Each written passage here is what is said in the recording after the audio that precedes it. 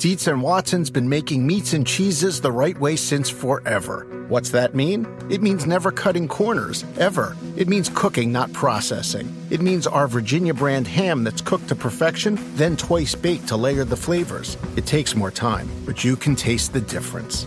We come to work every day to do it the right way, even if it's the hard way. Because if it's not right for us, it's not right for you. Dietz and Watson, it's a family thing since 1939. Do you want a beautiful lawn? Enter TruGreen, the easiest way to get a great lawn. Just water and mow, and they'll do the rest. Weed control, fertilization, aeration, and more. TruGreen is the official lawn care treatment provider of the PGA Tour, and they have a verified best price, which guarantees you the lowest price with no compromise on quality. You do you. Let TruGreen do your lawn care. Visit TruGreen.com, TruGreen.com, to get the best lawn at the best price with the best people. Guaranteed.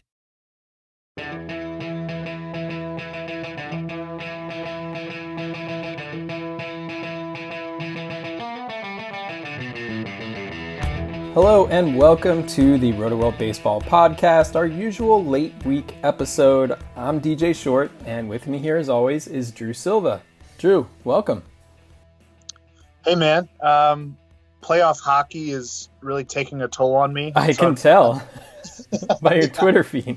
I'm losing followers by the dozens, but I can't help but I've known to when I'm watching these games. It's just the St. Louis Blues are subtracting years off my life. Yeah. But it's a travel day in that series against the Stars, and this is not a hockey podcast, so let's talk about a sport that I think I have a better grasp on. At least until like September comes around. So yeah. Yeah. I guess we'll start with really the awful news with Indians ace Corey Kluber. He suffered a non-displaced fracture of his right ulna bone on a comebacker off the bat of Brian Anderson of the Marlins on Wednesday night. That ball had an exit velocity of 102.2 miles per hour, by the way. So, really struck him there. Kluber actually got to the ball and tried to do like a little flip to first base, but that didn't work out. He was in obvious pain and discomfort. We should know more information very soon. We're recording right now Friday afternoon. It's about 4:30 Eastern time. By the Thursday time, did I say Wednesday? What did I say? I said Friday. Oh, okay. Well, the show's going to come out Friday morning, so I think by the time you're listening to this right now, you may know a little bit more. But odds are he's going to be sidelined several weeks. You'd think. The closest I could find to a comparison was Blue Jays prospect Nate Pearson, really promising pitching prospect. He suffered a similar injury on a comebacker last year, broken ulna bone. He was in a cast for about 6 weeks and then required a couple of months of rehab. It might be a little bit different because he was a prospect and maybe they were running up toward the end of the season. He did pitch in the Arizona Fall League, but either way, that's at least a couple of months potentially. Again, no idea if it'll be that serious with Kluber, but I think that's, setting expectations a bit for fantasy owners. I'm going to expect the worst and be pleasantly surprised if it's something sooner. Yeah, I was looking back through the Roto-World database for just basically Googled Roto-World and non-displaced ulnar fractures. Yeah. Martin Perez is a pretty good comp because he's a pitcher. He suffered one at spring training on his throwing arm. That was back in 2013. Missed a little over 2 months. Joined the Rangers in late May of that year and actually went on to post pretty good numbers, the best numbers of his career so far. Though actually he's been quietly very reliable for the Twins. He's been pretty good, season. Yeah, beat the Astros on Wednesday night. So I think that's probably the best case scenario is that it's 2 months, and then the worst case is that it's the whole year. With any kind of bone fracture, every case is going to be different. Yeah. Curtis Granderson had one a few years ago and missed 10 weeks. But it's a little bit different with a position player than a pitcher, and especially when it's on the guy's throwing arm. I think we'll just have to wait. I'm sure there will be more information available sometime this weekend. Yeah. Side note on Pearson, by the way, who's a pretty good pitching prospect. He's back this year, and he's actually dominating in high A. He has a 0.86 ERA with 35 strikeouts and 3 walks in 21 innings. So I think, Corey Kluber's probably going to be okay, but Nate Pearson is a freak, and you're going to hear more and more about him. Anyway, this news with Kluber, obviously brutal for the Indians. Remember, they're also missing Mike Clevenger, but also terrible news for fantasy owners as Kluber was already off to a disappointing start this season. Drafted as a top 10 starter, maybe top 5 in many leagues, Kluber holds a 5.80 ERA through 7 starts, and who knows when we'll see him next. And you think about the Indians' ugly offense, and you have to wonder if they can really pull off winning this division. I mean, pitching was seen to be their strength and would potentially carry them. So the Indians' passivity this offseason, really not doing anything when it was clear they needed help on offense, could really come back to bite them. I think the Twins have a real opportunity in this division. Yeah, they beat the Astros again on Thursday afternoon. And yeah, if they could like beef up their pitching staff a little bit, even though, I mean, their rotation looks pretty good right now, but you could see them having kind of an innings crunch eventually. I expect the Twins to be really active at the deadline to just take advantage of this opportunity. Yeah, and they can beat up on a lot of those AL Central teams, which look pretty bad. So, yeah, it'll be interesting. And, of course, Dallas Keuchel and Craig Kimbrell still out there. I read something earlier that the Yankees could be interested in Keuchel after the draft. Just like every other team. Yeah, and I think the draft is June 4th through 6th this year. Maybe it's 3rd through 5th. But either way, we're about a month out from that. And then once those dates pass, those players can sign without draft pick compensation attached, which would totally transform in their market. Obviously, they'll still cost millions of dollars, but they won't be tied to those draft picks and draft pool money and stuff like that. So that does change the game a little bit. And at this point, why even sign those guys? Because they're probably going to need a couple weeks in the minors to get ready. So I think it makes sense to wait at this point for really everybody involved. Yeah. Moving on, Reds top prospect Nick Senzel will officially, will hopefully be called up to the majors on Friday. Yes, hopefully. Multiple reports have stated that. It's not official yet. It could be like Saturday or Sunday, I guess, but I think it will happen this weekend. He has only played center field since being activated off the injured list at AAA Louisville, so that's probably the position he's going to play in Cincinnati. I'm a little surprised it's this soon, though, because I think he's only played 8 games. He has. Which I was expecting maybe a couple more weeks, but I'm not really complaining. I'm just a little surprised. No, and I think if he had a healthy spring, he would have made the opening day roster. And now that he's healthy, the Reds have had a pretty disappointing start to the season. I think they're just like, let's do this. Yeah. And Scott Schebler, who has been the Reds' primary center fielder through the first 5 weeks, essentially went 0 for 3 against Noah Syndergaard and the Mets on Thursday afternoon, is batting 127 with a 486 OPS in 29 games this year. Senzel was drafted as a third baseman. He's also seen some action at second base and a little bit of short in the minors. But yeah, the Reds' biggest need right now is in center. And I think he'll pretty much be close to an everyday guy there with Schebler either. I don't know what they'll do with him. They have a lot of outfielders, but I guess Matt Kemp is on the injured list. We'll see. I think Senzel will pretty much be an everyday player, especially if he gets off to a hot start. What to expect here in terms of fantasy output, I think it's a little bit hard to say. Senzel has dealt with a ton of different injuries over the last couple of seasons. Vertigo, a torn tendon in his right index finger. There have been hamstring issues. There was a little shoulder thing. And then this year it was a spring ankle injury that delayed him from getting to Louisville. But these are mostly freak injuries. I guess the vertigo thing has been a problem for him off and on throughout his life. I guess that could pop up again. But either way, he's healthy now and certainly has the skill set that we love as fantasy owners and analysts. A 312 batting average, 895 OPS, 20 runs, 40 stolen bases, and 239 career minor league games. Was the second overall pick in 2016 out of the University of Tennessee. Pretty good pop. Will play his home games at a bandbox at Great American Ballpark. The Reds like to run. They're pretty aggressive on the bases. I think he could be a double-digit steals guy as a rookie. Should be a good source of batting average. Get on base at a solid clip, and maybe climb toward the top of the batting order with a hot start. They've used Jesse Winker a lot there lately, and he's played well. But they use Jose Peraza at leadoff, I think a little too much. I think Senzel would make a lot more sense there. His offensive numbers this year at Louisville haven't been great, but like you said, it's an 8-game sample. So I wouldn't put too much stock into it.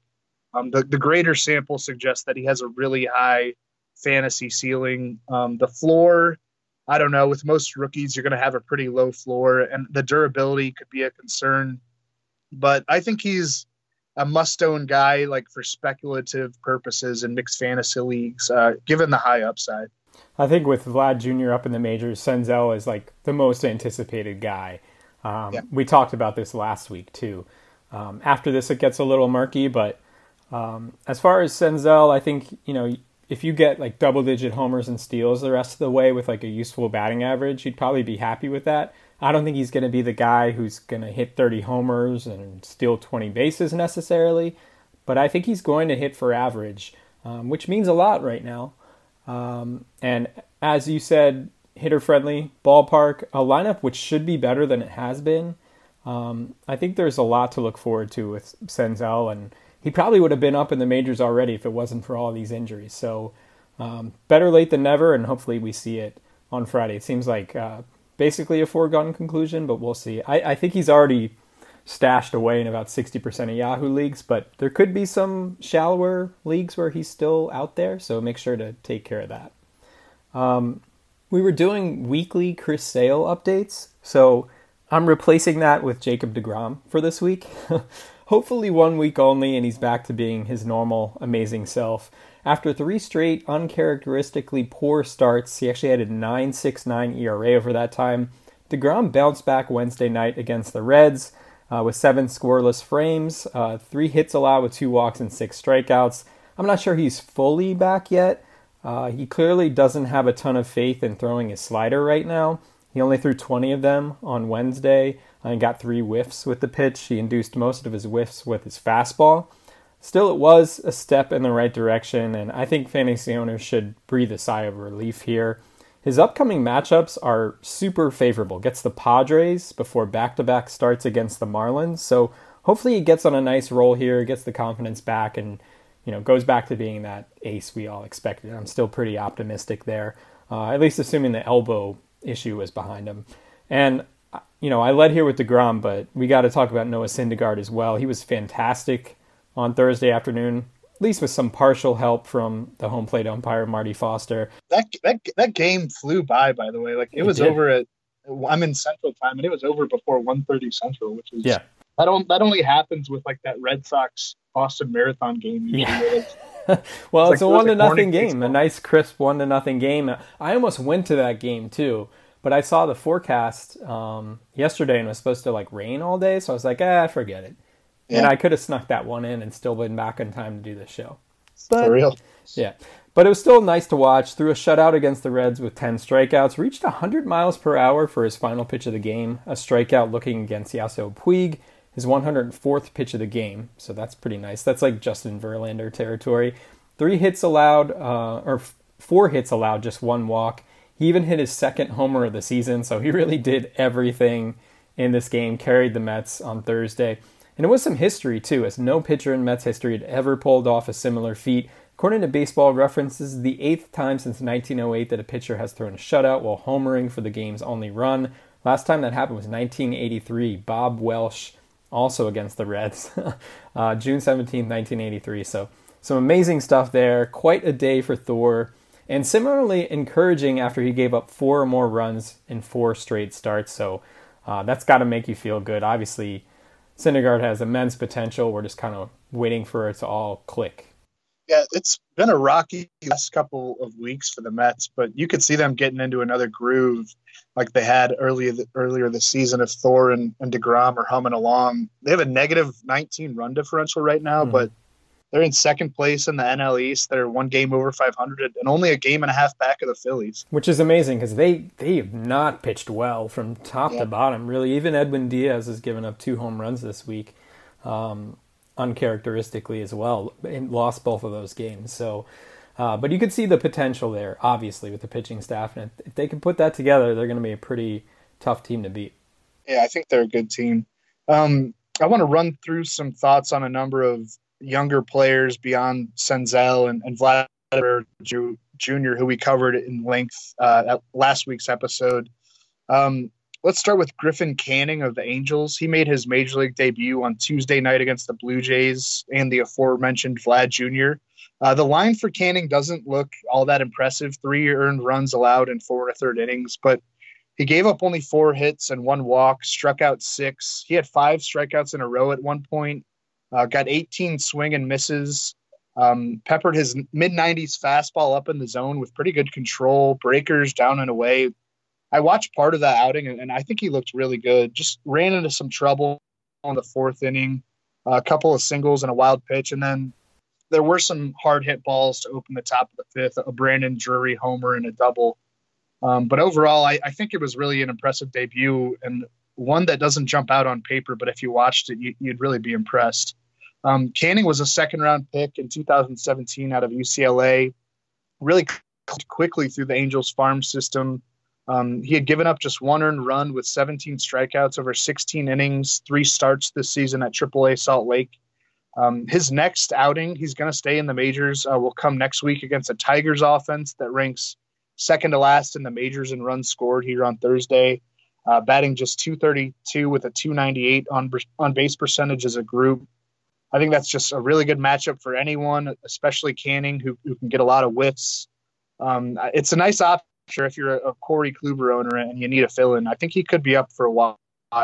Finally, the Angels farm system is actually producing some major leaguers, which is a good thing for them because they have struggled even with Mike Trout doing his normal Mike Trout thing. With the health history of the Angels rotation, it's not hard to imagine Canning carving out a spot for, the foreseeable future here. So I think he's definitely a really solid pickup, not only for that matchup, but beyond that. I think watching him, the thing that stuck out to me was it looks like he has kind of an interesting delivery where he hides the ball really well. It's like I can't even describe. It was almost like short arming it. It was interesting to watch.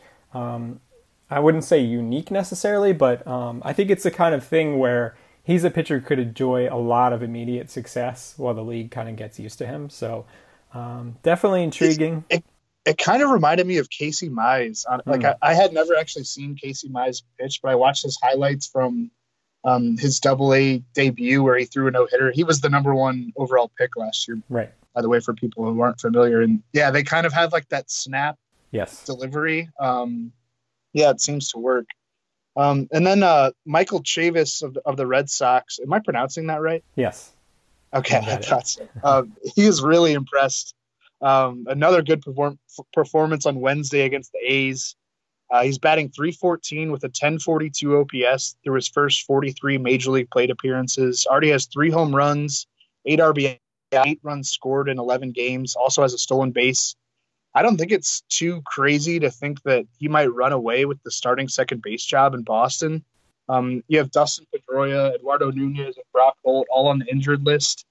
But the Red Sox have won 3 in a row as of Thursday evening, but they're 14-17 on the season, and I think kind of in desperation mode, being the defending World Series champions. They need to put their best players on the field, and I think Chavis is one of them. Really good minor league numbers, top 100 prospect coming into the year. Definitely worth owning in mixed leagues, in my opinion, even with some regression probably coming and maybe a playing time crunch down the road. But he can also play some first base and third base. He's played shortstop before. I don't think he profiles very well there, but in a pinch, just that versatility is something that could keep him in the lineup if they want to give Rafael Devers a night off, or Xander Bogaerts, or Mitch Moreland, or Steve Pearce. He has the tools to work his way into, or to keep an everyday role, but the kind of role that he has right now. And I think he has the bat to produce. I think he's really intriguing. Not a guy that was on a ton of watch lists coming into the year, but he's in a really good situation right now, and you want to take advantage of that sort of thing. And then the one guy I'll touch on last is Carter Kieboom of the Nationals. He was called up last Friday from AAA Fresno as Trey Turner continues to rehab a fractured right index finger. Turner, by the way, is expected to begin swinging a bat soon. Could return in about 2 weeks, or maybe closer to like late May, maybe like the second to last week of May. Kieboom hit a game-tying homer in his major league debut against the Padres last Friday.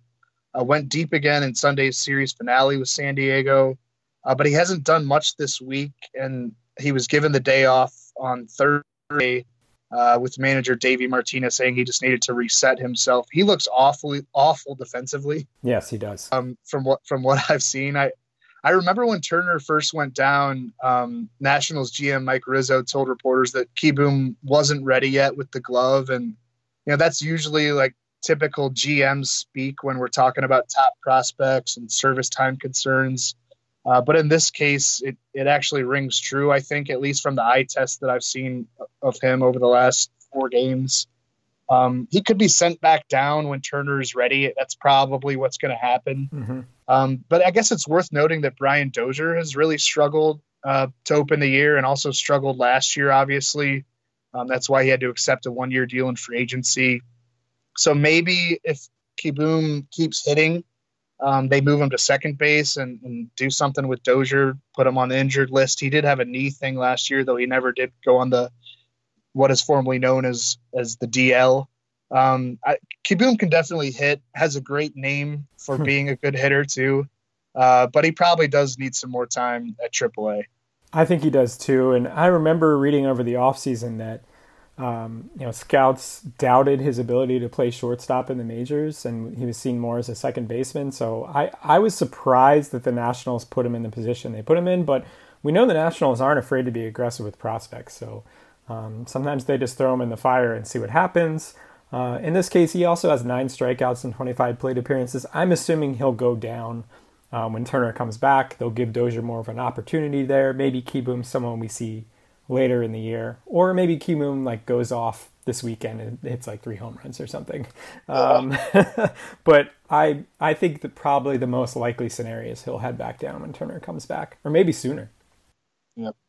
So somebody that I wanted to mention here, another prospect I called up this week, Nate Lowe with the Rays. I wasn't really expecting that either, but had a huge year last year in the minors. I think between 3 different levels, made his way up. Was off to a good start in AAA this year. Power and patience from the left side. And I think the Rays need that right now with Austin Meadows out. Joey Wendell's also sidelined. He's sort of redundant with Ji-Man Choi also there. They're both kind of first base DH types. So I wonder how this is going to play out, after Meadows comes back, if they have that same kind of need for Lowe in the majors right now. And also it depends on how much Lowe produces, but Lowe's definitely a promising guy for the long term. And if you want to take a chance on a corner infielder, I think he's a decent short-term bet. Yeah. Was the Rays minor league player of the year last year. Pretty good power, pretty good plate approach. But yeah, they kind of have a lot of first base DH types. And I mean, they use them well. The Rays are great at platooning and playing the right matchups and putting the right lineup out there. But I don't know if the playing time is going to be there for Lowe to be a fantasy guy this year, maybe down the stretch if they lose some depth to injuries. So another guy that I think I guess should be on the radar again now, Jesus Aguilar. And it's funny. I recorded a video on Monday for Roto World essentially saying that you should buy on Eric Thames because of Aguilar's brutal slump to begin the year. Aguilar was still looking for his first home run at the time to begin the week. So meanwhile, Thames had been taking away some playing time over the weekend and had been producing. But before the video could even go live, Aguilar hit 2 homers on Monday, knocked in 4 runs. Then Aguilar hit another home run on Tuesday, and then walked in all 4 of his plate appearances on Wednesday. I'm not sure if he's just seeing the ball really well right now, or the Rockies just didn't want him hurting them again. But either way, maybe, just maybe, Aguilar's starting to figure things out here. Of course, had the huge first half last year, earned an all-star selection for that. Dropped off a bit during the second half, so when he struggled out of the gate this year, I think it was concerning. And Thames is a guy, he's hit 31 homers in a season before. And Thames is striking out a ton right now, but he has been producing when given the opportunity. So I still think it's an interesting situation where at least Thames will get some at-bats against right-handed pitching, but I think Aguilar, if you own him, maybe you didn't start him this week, which means you missed out on this stuff. But I think he's in better position now than he was a week ago. So at least there's that. So you're certainly holding on him or picking him up if he got dropped. Of course, in a great situation for power hitters. So if you need some pop in your lineup, maybe just check your waiver wire and see if he's out there. Yeah, the OPS has risen over 200 points in the last 3 days. I mean, that's how low it was. It was at 368. Now it's at 577. Yes. So AJ Pollock landed on the injured list Tuesday with an infection in his right elbow, and he underwent surgery on Thursday. But at this point, we don't know exactly how invasive the procedure was and what kind of timetable he's going to be looking at. Dodgers manager Dave Roberts would only tell reporters that he does expect Pollock back at some point this season, which, I don't know, that's a pretty good indication that it's going to be a lengthy absence, probably at least several weeks, maybe multiple months. Pollock had some metal hardware put in his elbow back in 2016 when he was with the Diamondbacks, and I guess this infection has grown around it. So the hardware will be replaced or at least cleaned up, and there could be other damage in there. I sound like a surgeon, don't I?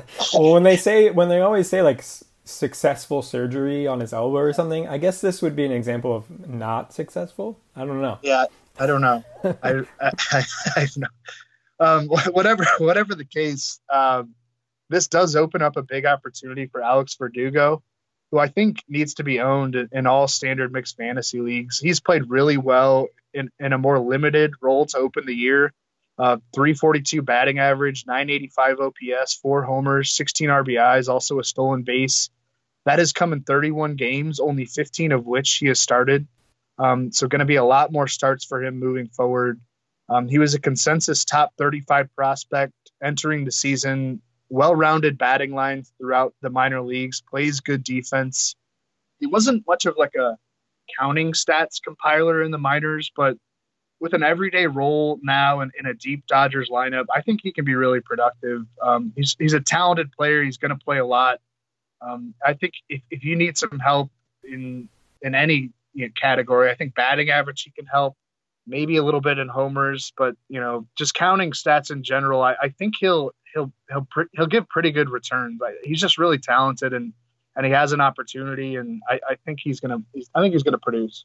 The Dodgers will certainly play the matchup, so I think Verdugo will sit against some lefties, but you look at that contact rate, it's already among the elite, which is really encouraging to see for someone with his limited experience, and it really doesn't come as a surprise if you followed him in the minors.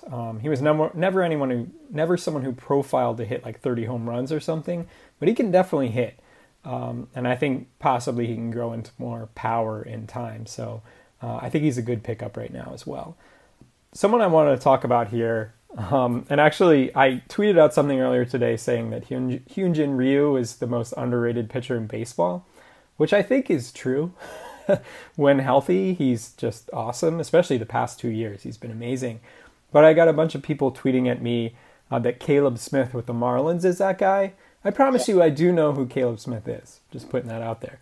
But Caleb Smith, I mean, I think he's been the biggest bargain as far as the waiver wire is considered. So far this season, Smith fired 7 innings of 1-run ball against the weak Indians offense on Wednesday. Now holds a 2 ERA through his first 6 starts.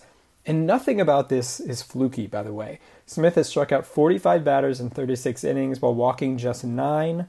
Only Blake Snell has a higher swinging strike percentage so far this season. He's getting whiffs on everything, but especially his changeup and his slider.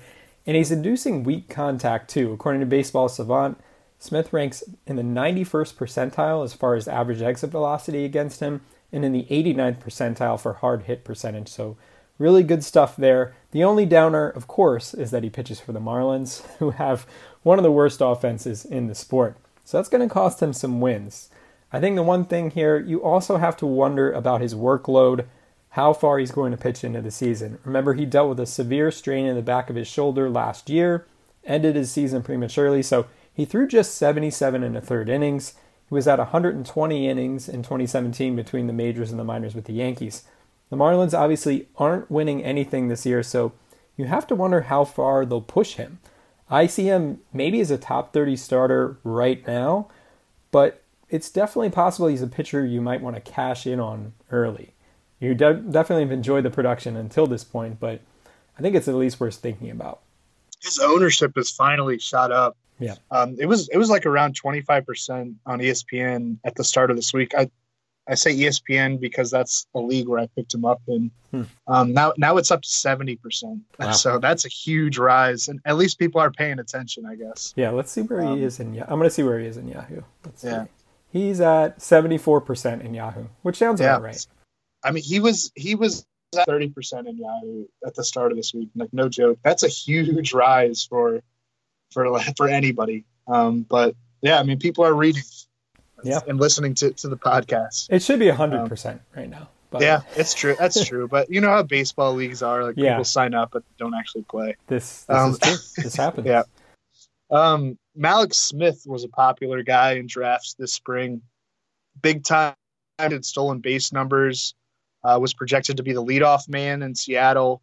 But he was optioned to AAA Tacoma this week after batting just 165 with a 255 on base percentage, 247 slugging percentage through 110 plate appearances.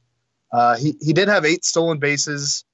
He even hit a home run back on March 29th against the Red Sox, but was in a 3 for 46 slump, and the Mariners just kind of had to pull the plug here. Send him to the minors for a bit. Hope he can reset himself against some lesser competition. Braden Bishop was called up in a corresponding roster move to fill in as the Mariners center fielder. He's a good defender, but not really a fantasy relevant guy. I think it might be smart to stash Smith. If somebody in your league drops him and you're desperate for stolen bases, like many of us are, I don't think he'll be down in the minors for very long. Yeah. And he's a much better hitter than what he has shown over the first 4 weeks of the 2019 season. Had a 296 batting average, 367 on base percentage, over 544 plate appearances with the Rays last year. So that's a pretty big sample size telling you that this guy's going to hit a lot better moving forward. And he was a candidate to lead the league in stolen bases coming into the year. I don't think he's like a Billy Hamilton type. I think he's better than that. And I think you're going to get better returns from him once he comes back up. Yeah, I completely agree. I think if he's out there on the waiver wire, you just stash, especially in like your standard kind of roto format. I mean, he can win you a category. Head-to-head leagues, maybe I'd be a little more hesitant. But I would take advantage of that if you can. I would think he'd be up in a couple of weeks. Yeah. So someone we haven't talked about in a while, or maybe ever on this podcast, is Reds right-hander Anthony DeSclafani. There was a time that I really liked him, though. Remember, DeSclafani was pretty good as a rookie in 2015, or at least showed moments of upside. The secondary numbers were promising. He actually had a 3.28 ERA over 20 starts in 2016, but injuries have been the theme with him. He missed a bunch of time with an oblique injury during that season, didn't throw a pitch in 2017 while rehabbing a sprained ulnar collateral ligament, opted for rehab over Tommy John surgery. He had another oblique injury last year, and then scuffled with a 4.93 ERA over 21 starts, so there was little reason to talk about him going into this year, and it looked like Alex Wood was going to be in that rotation too, so maybe DeSclafani wouldn't even have been in the rotation to begin the year, but he's looking intriguing again. DeSclafani blanked the Mets over 5 2/3 innings on Wednesday while striking out 8 batters. He's now allowed 1 earned run or fewer in 3 straight starts, bringing his ERA down to 3.48 for the year, 36 strikeouts and 12 walks in 31 innings. His velocity is up a tick or two from what we've seen in the past, and he's also throwing his curveball more often while relying less on his slider. So far, it's working for him. Obviously, DeSclafani comes with some risk, not only that injury history, but he gave up a bunch of homers last year, makes half of his starts in a hitter-friendly home ballpark, but I think he's worth at least a temporary flyer to see if he can keep this going, and this is a pretty ideal time to get on board. DeSclafani gets 2 starts against the Giants next week, which is super weird. First at home on Monday, then at San Francisco on Saturday. Sign me up. If you need a 2-start pitcher, I think he's a great option. And someone who's out there in about 90% of Yahoo leagues. Right. Yeah, I remember his career trending in a really positive direction, like you said, like between 2016 and 2017. And then he was being talked about as a good sleeper going into the spring 2017, and then had that UCL sprain. Good to see him healthy again. And yeah, you definitely want to take advantage of matchups against that Giants lineup. Mm-hmm. There's just no power there. So wrapping it up with a bullpen note, Rangers manager Chris Woodward announced Wednesday that Jose Leclerc will temporarily be removed from the team's closer role. That came after an awful outing on Tuesday night against the Pirates, in which Leclerc gave up 3 runs on 4 hits to blow a save. It resulted in a 4-6 loss to the Pirates. He has an 8.44 ERA and 2.16 WHIP in 13 appearances this season. He's issued 9 walks and gave up 14 hits in 10 2/3 innings. It's just a big time fall from grace for Leclerc, who had a 1.56 ERA and 85 strikeouts in 57 innings last season. Went 12 for 12 in save opportunities down the stretch after the Rangers traded Keone Kela to Pittsburgh. Also signed a big long-term contract extension this spring. The arrow was just pointing up for him in a major way. Like, could have been a top-tier closer potentially if he had everything going, if he pitched like he did last year. As we talked about on last week's episode, Leclerc's velocity is actually up this year. So I don't think he's hurt or anything. He does rely on that splitter/slider a whole lot, which I think is a feel pitch and just doesn't seem to have that feel for it right now. But I'd expect him to get that back. I mean, he's healthy. He's throwing hard. Pitching in a low leverage role for a while should help. I wouldn't drop him. I think the Rangers are, not a great team, but they're a team that could win like 75 to 80 games. I think there'll be a lot of save opportunities for him at some point when he gets right. I would pick up Sean Kelly, though, in the meantime, if he's still available. Woodward mentioned both Kelly and Chris Martin as options to fill in at closer. Kelly has the better numbers than Martin this year, a 1.50 ERA, 11 strikeouts in 12 innings, and he's earned saves in the past with the Yankees and Nationals. Also has 1 save already for the Rangers this year. So if he's out there and you need saves, which we all do, I would go get Kelly. I agree. I was going to make a Coldplay joke there, but I just couldn't think of anything good with Chris Martin. With Leclerc, though, you're right. I think it is kind of a feel thing for him. If you look at his control in the past, like prior to last year, it was really bad, really bad. But he brought it down to kind of a more reasonable level. Yeah, stretches even last year, honestly. Yeah, he walked 3.9 batters per 9 innings last year, which is still more than you'd like. But in 2017, it was 7.88, and that's basically where he is right now. It's 7.59. I know, I don't like walks per 9 innings generally, but I think it helps for contextual purposes. But yeah, especially for something discussing this matter. So hopefully he can get the feel for that pitch back. I think after the Rangers gave him that contract extension, they have every reason to get him straightened out, get him back in that role, have him be successful. And then as a rebuilding team, maybe they try to trade him, or they just will keep him as their closer because they have him on a team-friendly contract. But either way, it makes all the sense in the world for them to, get him straightened out. And with Kelly, he's not going to have the regular workload of a closer anyway with his injury history. I'm sure they're going to be super careful with him. But when healthy, Kelly can be really good. So if he hasn't been scooped up already, he definitely should be. Yep. Anything else this week? Nope. Go Blues. Right, of course. So, yes, that will do it for this week. Remember to subscribe to the show wherever you get your podcasts, Apple Podcasts, Stitcher, Spotify, Google Play, etc. And remember to rate and review the show. We'd really appreciate it, especially if it was a 5-star review. Always nice to see, and it helps spread the word about the show too. And also remember to listen to our early week episode hosted by Matt Strout. Comes out every Tuesday morning. Last thing, follow us on Twitter if you don't already. I'm at DJ Short, Drew's at Drew Silv, and we'll see you next time. Dietz & Watson's been making meats and cheeses the right way since forever. What's that mean? It means never cutting corners, ever. It means cooking, not processing. It means our Virginia brand ham that's cooked to perfection, then twice baked to layer the flavors. It takes more time, but you can taste the difference. We come to work every day to do it the right way, even if it's the hard way. Because if it's not right for us, it's not right for you. Dietz & Watson, it's a family thing since 1939. Hear that? It's the call of the Crave. And when the Crave calls, you know what to do.